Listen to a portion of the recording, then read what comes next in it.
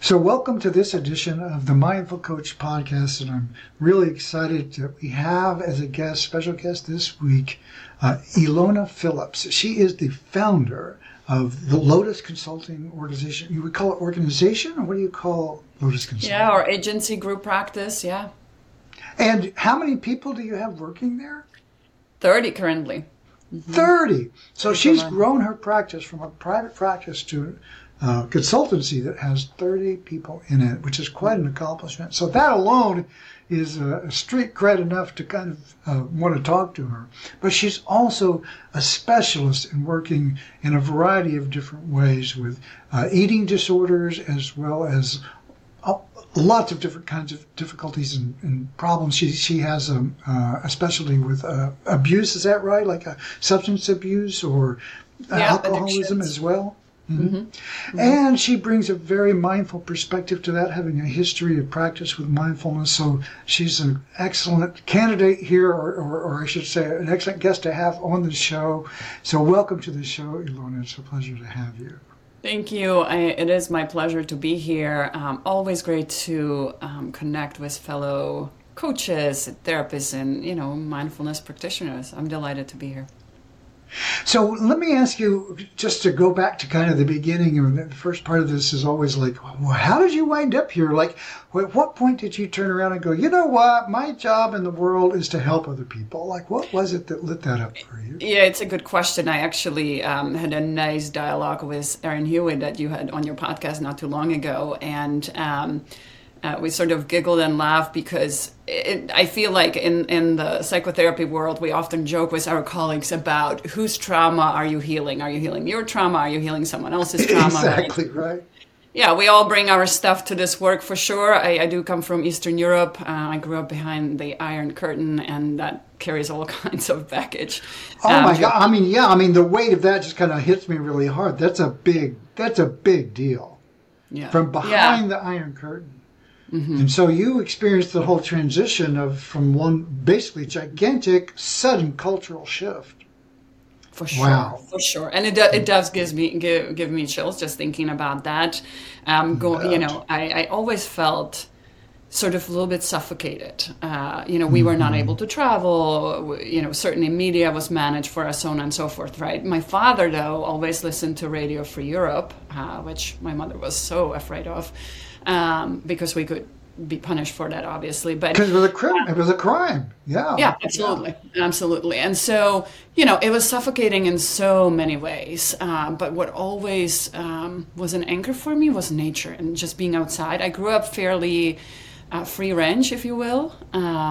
Different era, different time, different place. I'm probably a little bit more controlling with my children these days, but it's. I appreciate you sort of mentioning what a transition, and the truth is that when I flew to the U.S. in 1997, it was for the first time I was actually on an airplane, and it was a big flight. In 97. So mm-hmm. Wow. I mean, in my long life, that's not that terribly long ago, really. Wow. Some quarter of a century or so, I think. Yeah. Yeah, I know. It's crazy, isn't it? I think about it. Oh, well, that's recent history for me. I'm like, wait, what? Yeah. Okay. You're right. Yeah. So you flew here, and it was like your first time on a plane. Mm-hmm. And so what happened from there? You landed, and what happened? Oh my goodness! So that would be also a long story. So I'll be sure to keep it concise. But I landed at I think it was back home at about 2-3 a.m. It was very scary. Everyone advised me when you land in New York City, definitely take yellow cab. I didn't listen. It was a whole saga. But at that point, New York City was too big for me. Too overstimulating. Certainly exciting, but overstimulating. I come from a relatively small town, and so now when I return, I took my kids to New York City last year, and we loved it, and I love it. It's just I live a different life now. But it's certainly, when we talk about mindfulness. Sure. Boy, those, it was on steroids for sure. It was overwhelming. And so ultimately, though, my final destination was Columbus, Ohio, and I was a nanny for a year. And I just came to sort of improve my English language and return back. But things just happened differently. Could you speak English at the time? So I learned English in school. So first of all, we were mandated to learn Russian, but then in high school you were allowed to pick up another language. So I picked up English, and I really thought I spoke pretty darn well. I took an oral exam at the end of high school and aced it. But then you come to and it was British English, and then you come to the U.S. and it's fast American slang. So it took a minute for me to adjust for sure. And then ultimately I decided to go back to school and. I thought I would be a lawyer one day, but then I had some fascinating psychology professors who absolutely changed the trajectory for me, whether it was organizational psych or psychopathology. I just loved it. And as we talked before we started today, right, a couple of them actually identify as Buddhists. And that was my first intro to really sort of more official mindfulness work and even Buddhism. And so that's really connected with you clearly, and you pursued that somehow, and somehow this all transitioned. So you wanted to be a lawyer, and you connected with these influential instructors who were mindfulness folk in psychology. Were they in psychology? Yeah, so they were psychology professors, and one of them actually ran Zen retreats in the middle of nowhere in the woods, and it was a whole thing. Yeah. And this was in Ohio? Yeah. Wow. And so how was it that became a practice for you, like you became a social worker? Yeah. So, from there on I sort of realized, and again, I have plenty of family history of trauma and addictions and all of that. So I think that there was a natural draw to psychopathology in particular and sort of psychotherapy. But even, again, interacting with this professor, right, the Zen retreats were often sort of for underserved populations, and there was a lot of charity work involved with that. And so, I think that I always wanted to be a helper in one way or another. I think the law pool was probably more related to geopolitical stuff, right? Sure. So you're certainly influenced by your culture and your upbringing, and honestly, back then, mental health care was really non-existent in my country, so it was not on my radar, right? It's really my education in the U.S. that really put mental health care and psychotherapy on the radar. Yeah, and it's barely on the radar here, but at least, like you say, there was a place to plug in, so it's really great that you intersected that.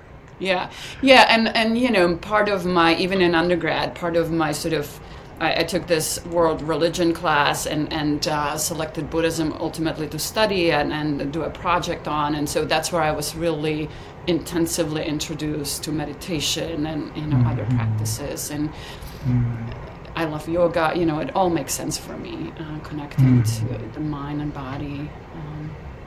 Nice. And so from there, you went on to get, I gather, a degree in certification in social work. Yeah.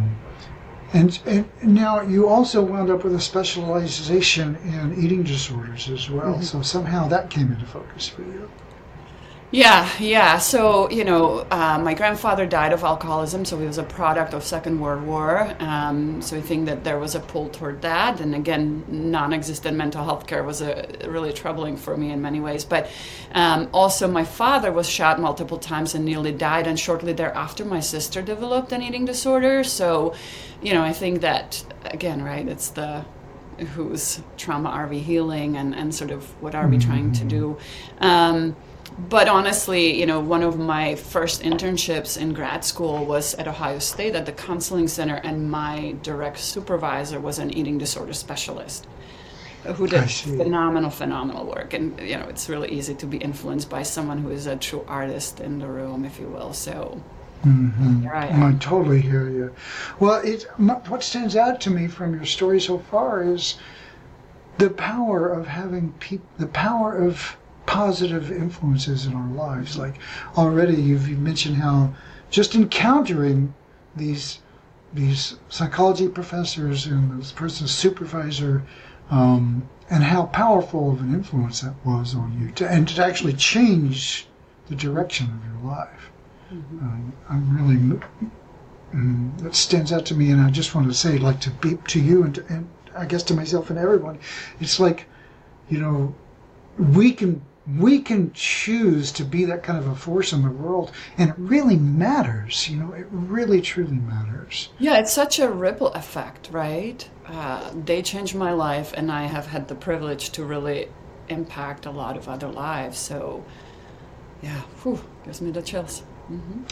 And so you wound up then with a certification.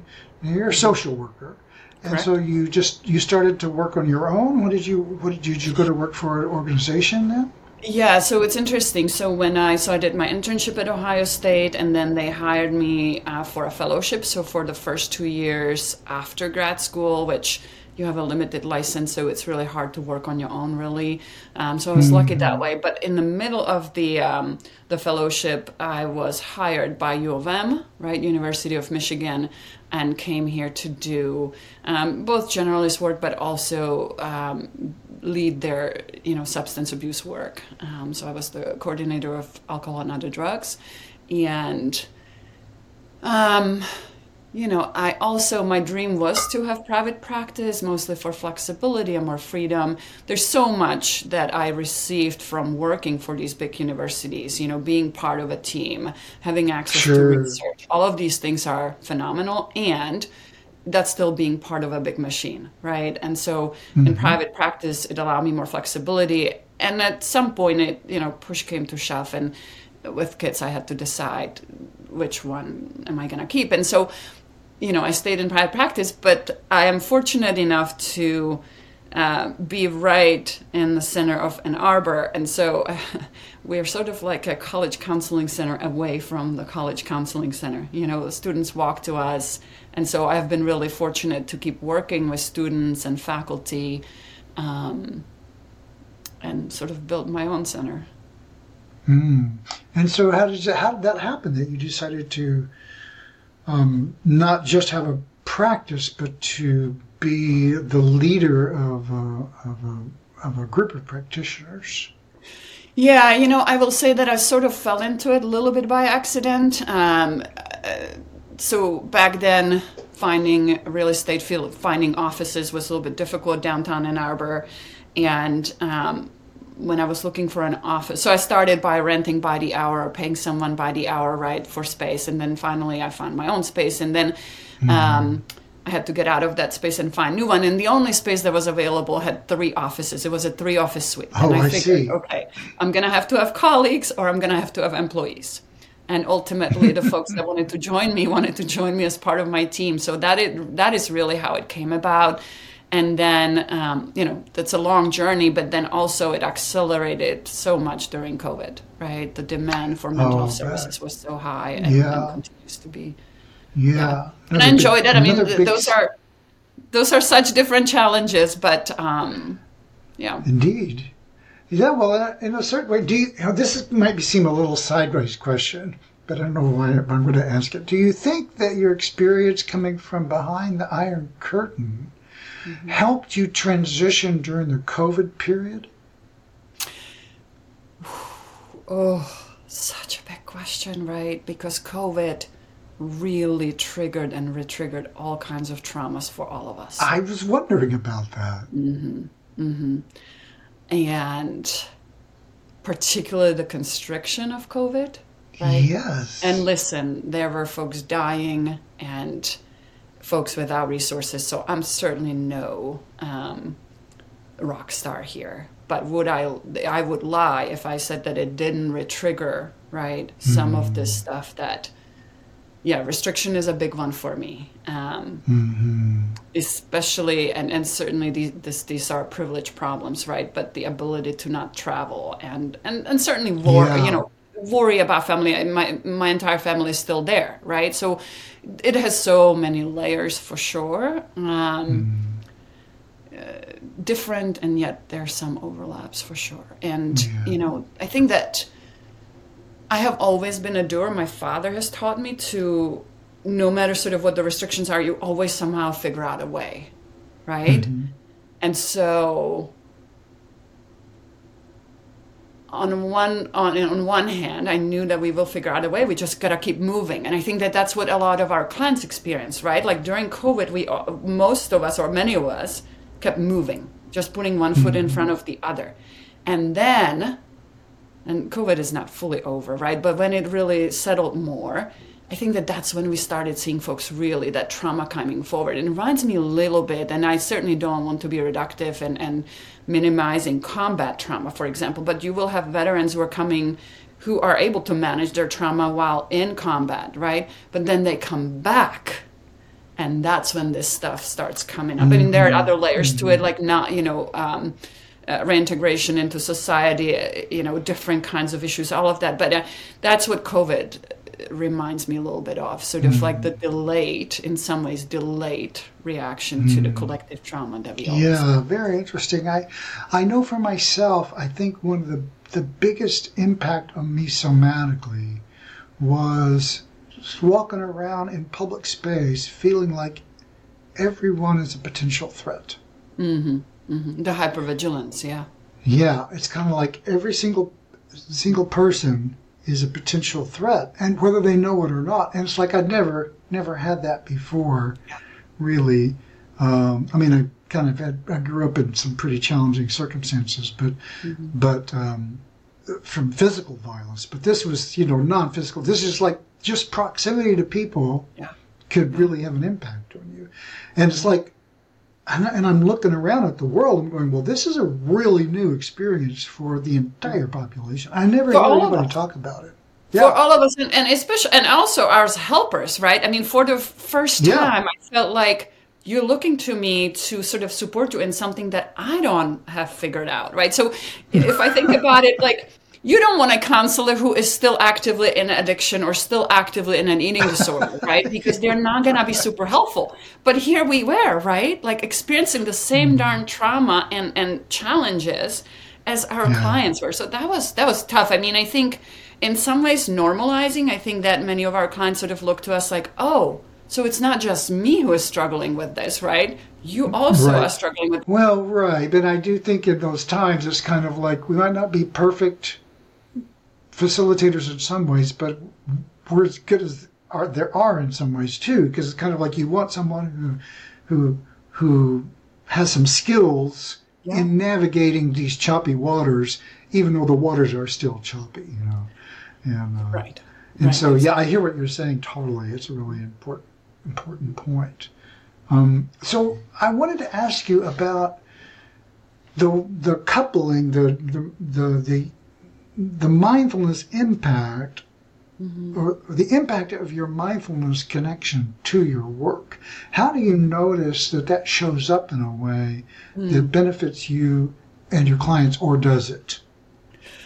Absolutely. I certainly don't want to be dramatic, but I do not. Go ahead.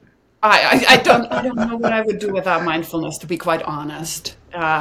Over the years, with variety of life challenges, it has literally kept me sane. I will go back to mindfulness any time of the day. If I am struggling, whether it's my mood or burnout, or you name it, or, hopefully preventatively, so you don't get to those places, right? But I swear by mindfulness. And when it comes to the work, a couple of different ways, right? I often start my sessions with a brief mindfulness exercise. We're not doing heavy meditation. It does not have sort of religious or spiritual undertones necessarily, right? But clients come in just like we do, with the barrage of events and thoughts from the outside world, right? But if we can start the session with a little bit of mindfulness, I call it we arrive. I know that sounds a little bit funky, right? But we sort of drop in and begin right here, right now, right? You let it a little bit settle. And then the work is just so different, I'm more in tune. They're more in tune with what's going on. Sometimes I'll throw it in sort of midway, right? Like if someone is really in their head and really giving me a lot of talk, which oftentimes folks have a lot to say, whether it's the intake or follow-up sessions, then we might drop in there and just slow it down. It's not to silence anyone, but to just slow it down, because we will get to the content as well, right? Sure. And it allows me, I was thinking about this the other day. I was a little bit grumbly in the kitchen and my husband is there and I said something and I could see just such a micro change in his face, right?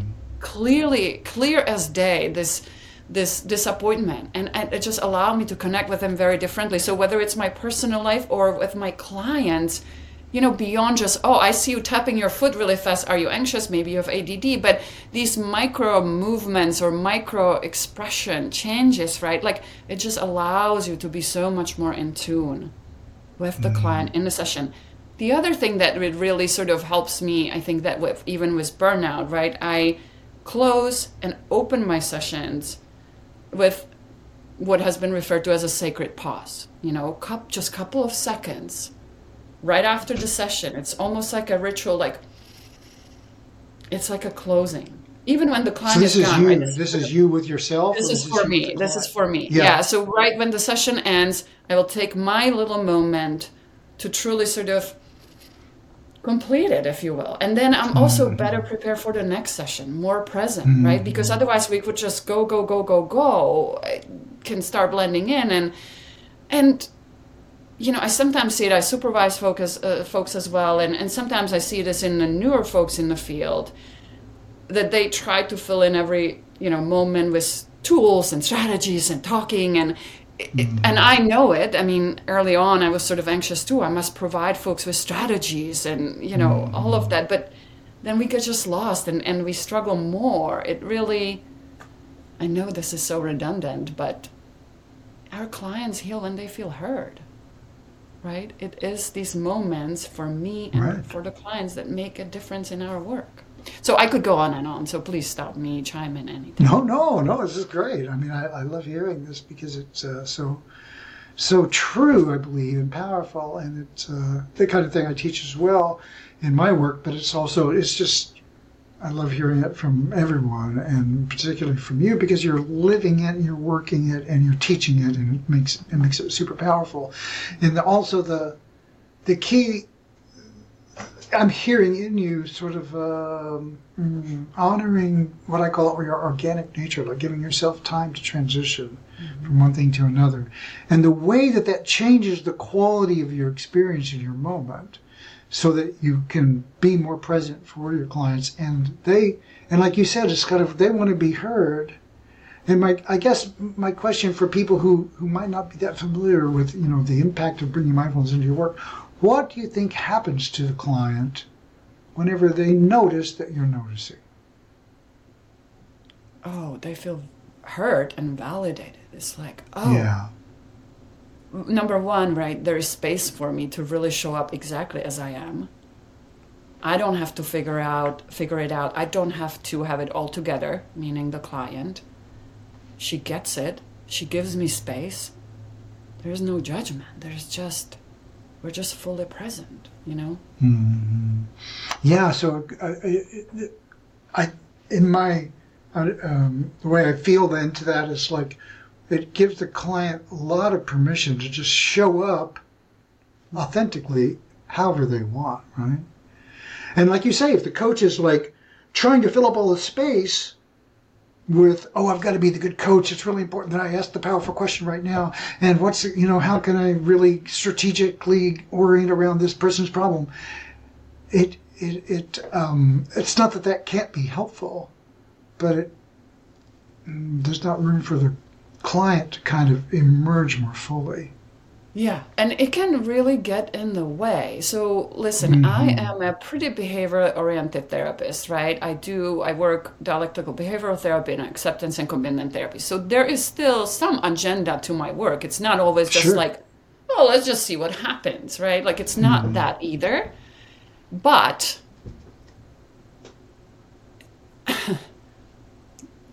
there is this saying that if you listen with your ears, your eyes, and your heart open, you'll know exactly what to say and when.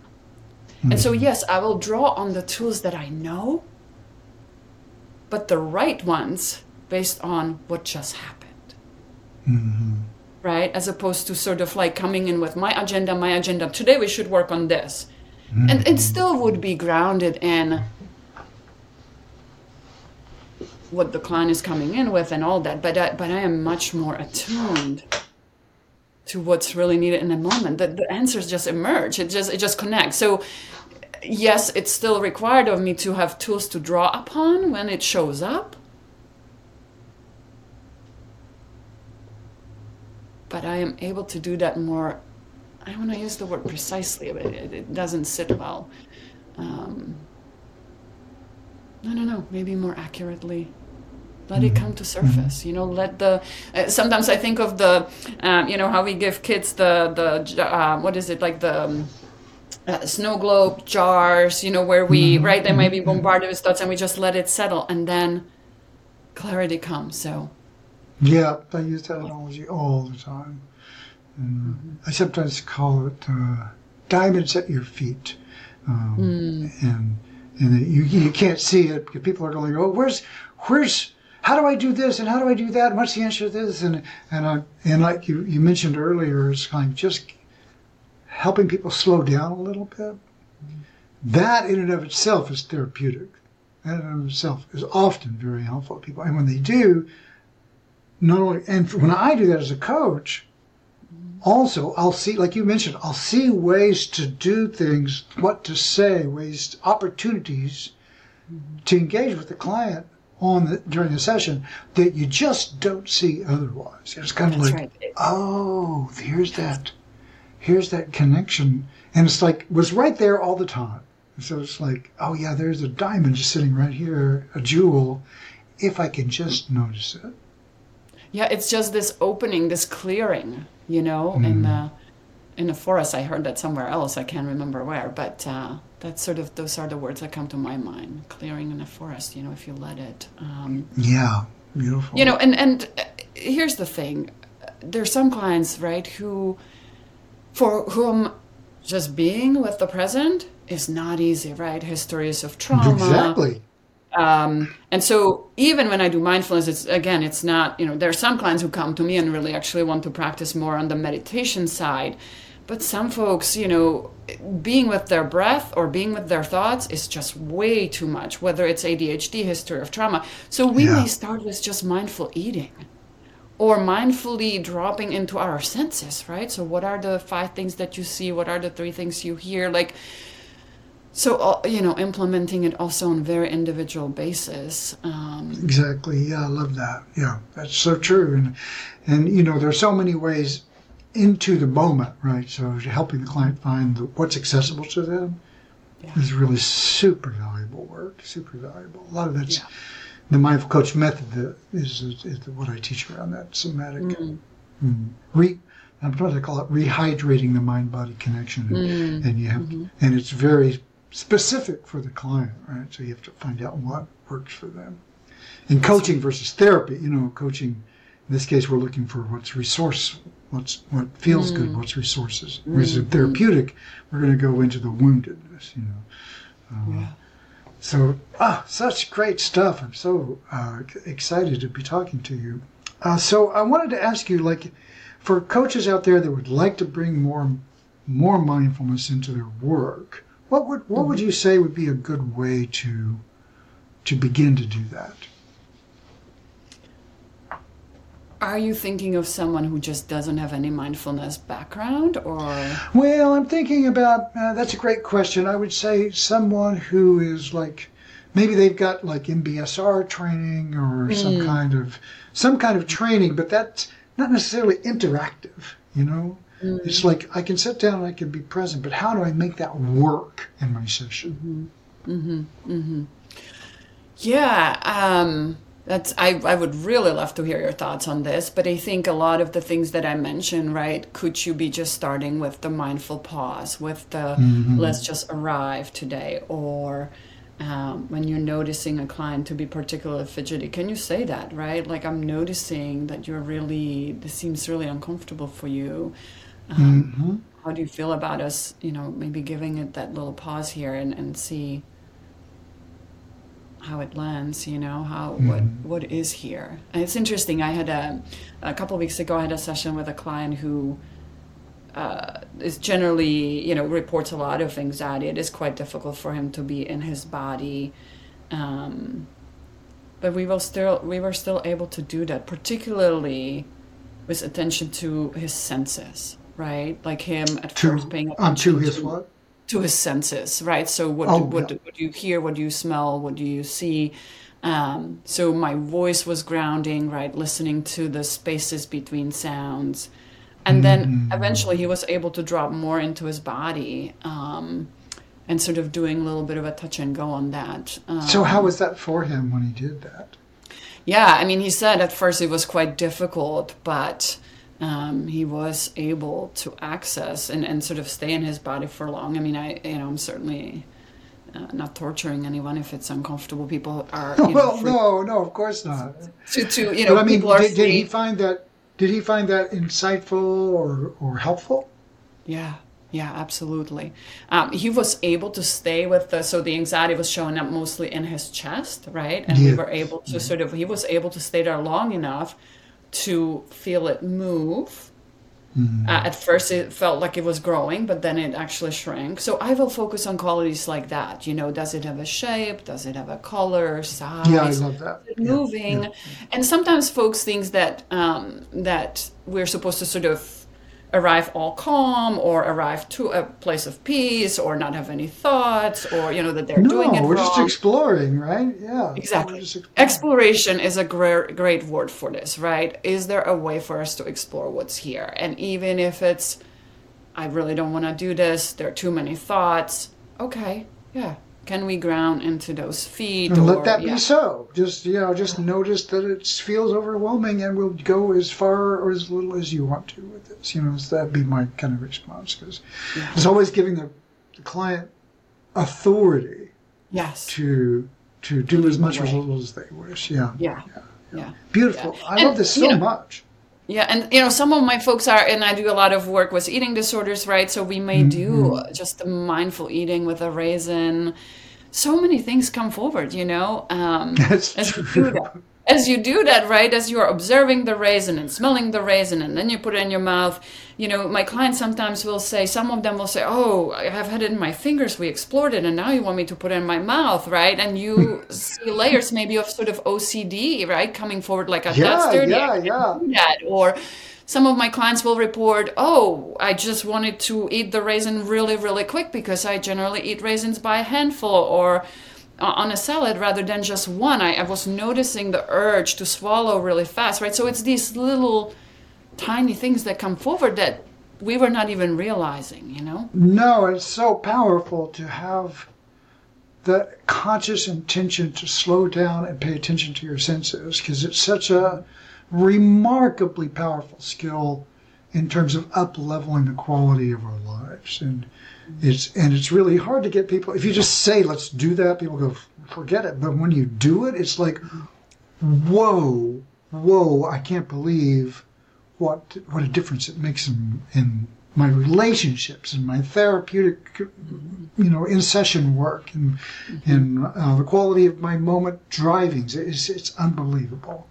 Yeah, and it's so funny, right? Because it's kind of like we can talk about working out or we work out. Two very different things, right? So we can It's talk so about true. mindfulness or we can do mindfulness. And unfortunately, sometimes it takes time to feel the results, right? And they will come slow Yeah.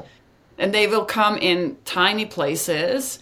But if you can stick with it, it's magic. And especially when I worked at the counseling center, I was college student with substance abuse, and you approach it also differently with some of these youngsters. I mean, some of these youngsters actually have access to mindfulness. They have done it. They're not new to it, right? But I remember one example that I would often give is this. When I was sort of starting with mindfulness, I remember coming from a grocery store, and I'm bringing this bag of peaches, and I pull one of them out, and I just felt overjoyed by the array of colors on a darn peach. Isn't that And they're amazing? looking at me like, were you tripping on something? Or, whoa, what was this? That's some good stuff you're on there. It's that kind of stuff, right? That mindfulness can really sort of enhance. I know this. If someone is new to mindfulness, this may sound a little crazy to folks, right? But it is that kind of enhancement, as you said, of our life experiences, our senses, our relationships. Yeah. It's just different presence. It really is, and I I sometimes say the reason I got into coaching is, and mindfulness work, is because I wish I could lift and shift my moment-to-moment experience sometimes when I'm more in my true self, and because I think my experience of it is it's pretty rich at times, and a lot of times, like this moment when you're lighting up around the peach, it's kind of like, oh my God, well, what if you could have 50 of those moments a day? And you can, right? And it's like, well, wouldn't that change your world? Wouldn't that change your relationship to the people around you? And doesn't that then also change their lives? And then therefore we have a better world all of a sudden. And so that's my wish. I think that's really hard to grasp for folks, right? If you're not practicing. And also, right, like there's this, sometimes when I ask for sort of what are your goals for treatment, it may be something like, well, I wanna be happier. And you have to start unpacking what does that mean? And you're right. I mean, happiness oftentimes is this collection of these moments, milli moments, right? And small joys. It's not the winning the lottery. Like we know when you look at the research, right? Like folks who win lottery, and I think that even folks who are in, life-changing injuries and stuff like that, I think that after 2 years or so, they go back to their base level of happiness, if you will. And so this is what's sustainable. And I know I sort of feel like I'm trying to sell it. Well, I don't feel that way. But I'm just hoping that folks give it a try and find their own way. Right, and it can be so simple, just noticing. I have a whole series of things that I teach called What Lights You Up. It's like one of the things I'll give my clients is like take an inventory of those moments where you notice what lights you up, and really just letting yourself have those on purpose. No, you don't go out and make them, but whenever you do experience something pleasant, you just go, oh, I'm having one of those moments. Just let yourself really have it, right? Like the peach or the sunset or the dog or the face or the sound or whatever it is that lights you up. And then neurologically, it's a somatic state shift. And it's really super important to notice those somatic state shifts in yourself if you're a coach or a therapist, because then you can be able to notice them in other people. You mentioned one earlier, like when you were talking about your husband, and he could just see the little micro expression. A little somatic shift happened there. Yeah. And you noticed it, and it changed the entire conversation. That's right, it did. And it just deepens the relationship, right? Yeah. Because I can tend to that differently. As opposed to if I'm just moving through life so quickly and distracted. And listen, life is complicated, life is busy, so I certainly don't live in mindfulness all the darn time, right? But it's like you said, if those moments happen, it's such a gift. It really is. Yeah, it's true. Yeah, my wife feels like I'm a sham sometimes. She's like, well, you're a mindfulness coach. How are you acting this way? Yeah, well, I heard it from somewhere as well. It's like, what happened to your practice? Yeah, well, I'm not enlightened, that's for sure. But, I think what it also reminds me of, I remember when my children were really young, and that life is so stressful, right? Because you're like managing your jobs and you're trying to be on time and you got to take them to daycare and then there is an accident they have or something like that. You're rushing, right? And I would remember trying to get them in a car at my house, in my garage, and all of a sudden one of them like steps out and there's like a dandelion right outside the garage. And they drop everything and just look, there's this dandelion, right? We're sort of born with it and then we lose it in the rushing. And certainly, we can live like the toddlers, but those are lovely reminders. No, it's beautiful. Those are the diamonds at your feet, right? That's what we were talking about earlier, the jewels at your feet, and they're everywhere. Those moments are everywhere. This has been so much fun. How do people find you and your business, the Lotus Consulting, and connect with this great work that you're doing? Yeah. So, first of all, I'm always happy to answer questions and connect with folks. So don't hesitate to reach out. For therapy, I'm only able to do therapy within the state of Michigan. The practice Lotus Consulting is in Ann Arbor, Michigan, so that website is just lotusconsultingplc.com. And I also, as I said, I do specialized work with eating disorders, and I have a separate website just specifically for parents and caregivers of kids with eating disorders, and that's just under ilonaphillips.com. So don't hesitate to reach out. Okay, well, I'll put all those links in the show notes so people can make it easy to access. And I really appreciate the work that you're doing and the way that you're bringing so much goodness and grace to those around you. I really appreciate it. Just personally, I appreciate it. Yeah, right back at you. And I also appreciated the pause that we took right before we started. So I did see that you practice what you preach. Well, thank you. I do have days where that works out pretty well. So thank you so much. And I appreciate you being here. I'll talk soon. You're welcome.